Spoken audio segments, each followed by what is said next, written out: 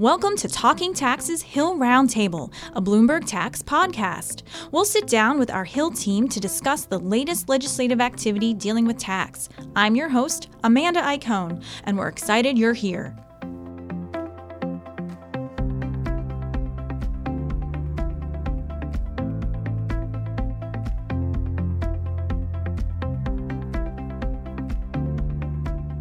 Hi, I'm joined today by Bloomberg Tax Hill reporters Lydia O'Neal and Stu Basu. Thanks for joining me, everybody. Thanks for having us. Glad to be here. So the shutdown continues, and IRS funding landed in the middle of shutdown politics this week. Lydia, walk us through what happened. Sure. The House passed a few bills to fund the government, including one to fund the IRS, which would give it $11.3 billion.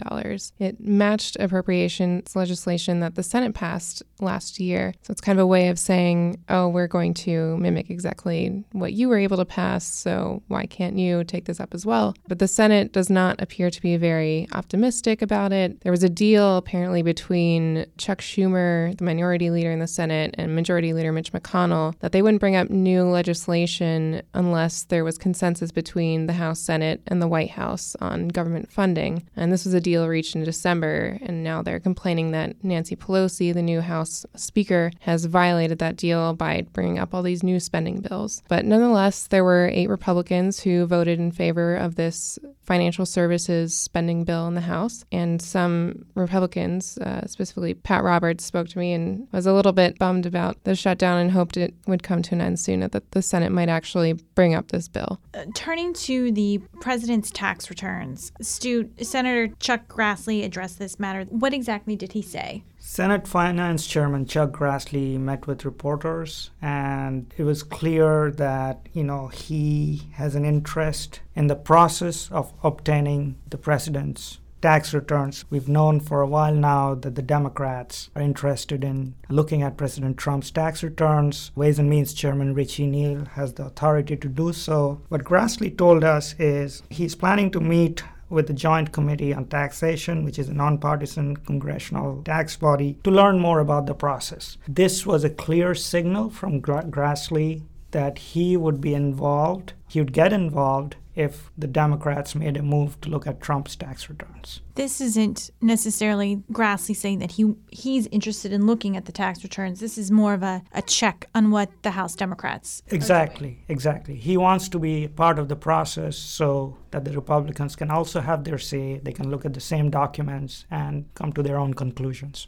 Speaking of Chairman Neal, we now know which Democrats will be joining him on the House Ways and Means Committee, and it could dramatically alter the committee's direction. Stu, talk to us a little bit about that. Who else will be, from the Democrats, will be joining the committee? So the House Democratic Steering and Policy Committee, they have recommended new Democratic lawmakers for the Ways and Means Committee. This is a lot of people, a lot of lawmakers in Congress in the House side aspire to be on this committee. The lawmakers named reflect a very careful balancing act by Democratic leaders between the moderates and the progressives. There are at least 5 members that I can count that are part of the Progressive Caucus, and it kind of foreshadows the battles ahead for Chairman Neal in Ways and Means, where he has to balance competing interests and also show that he can govern. Can you give us an example of policy differences within his own party? These progressives are likely to focus again on President Trump's tax returns, income inequality efforts,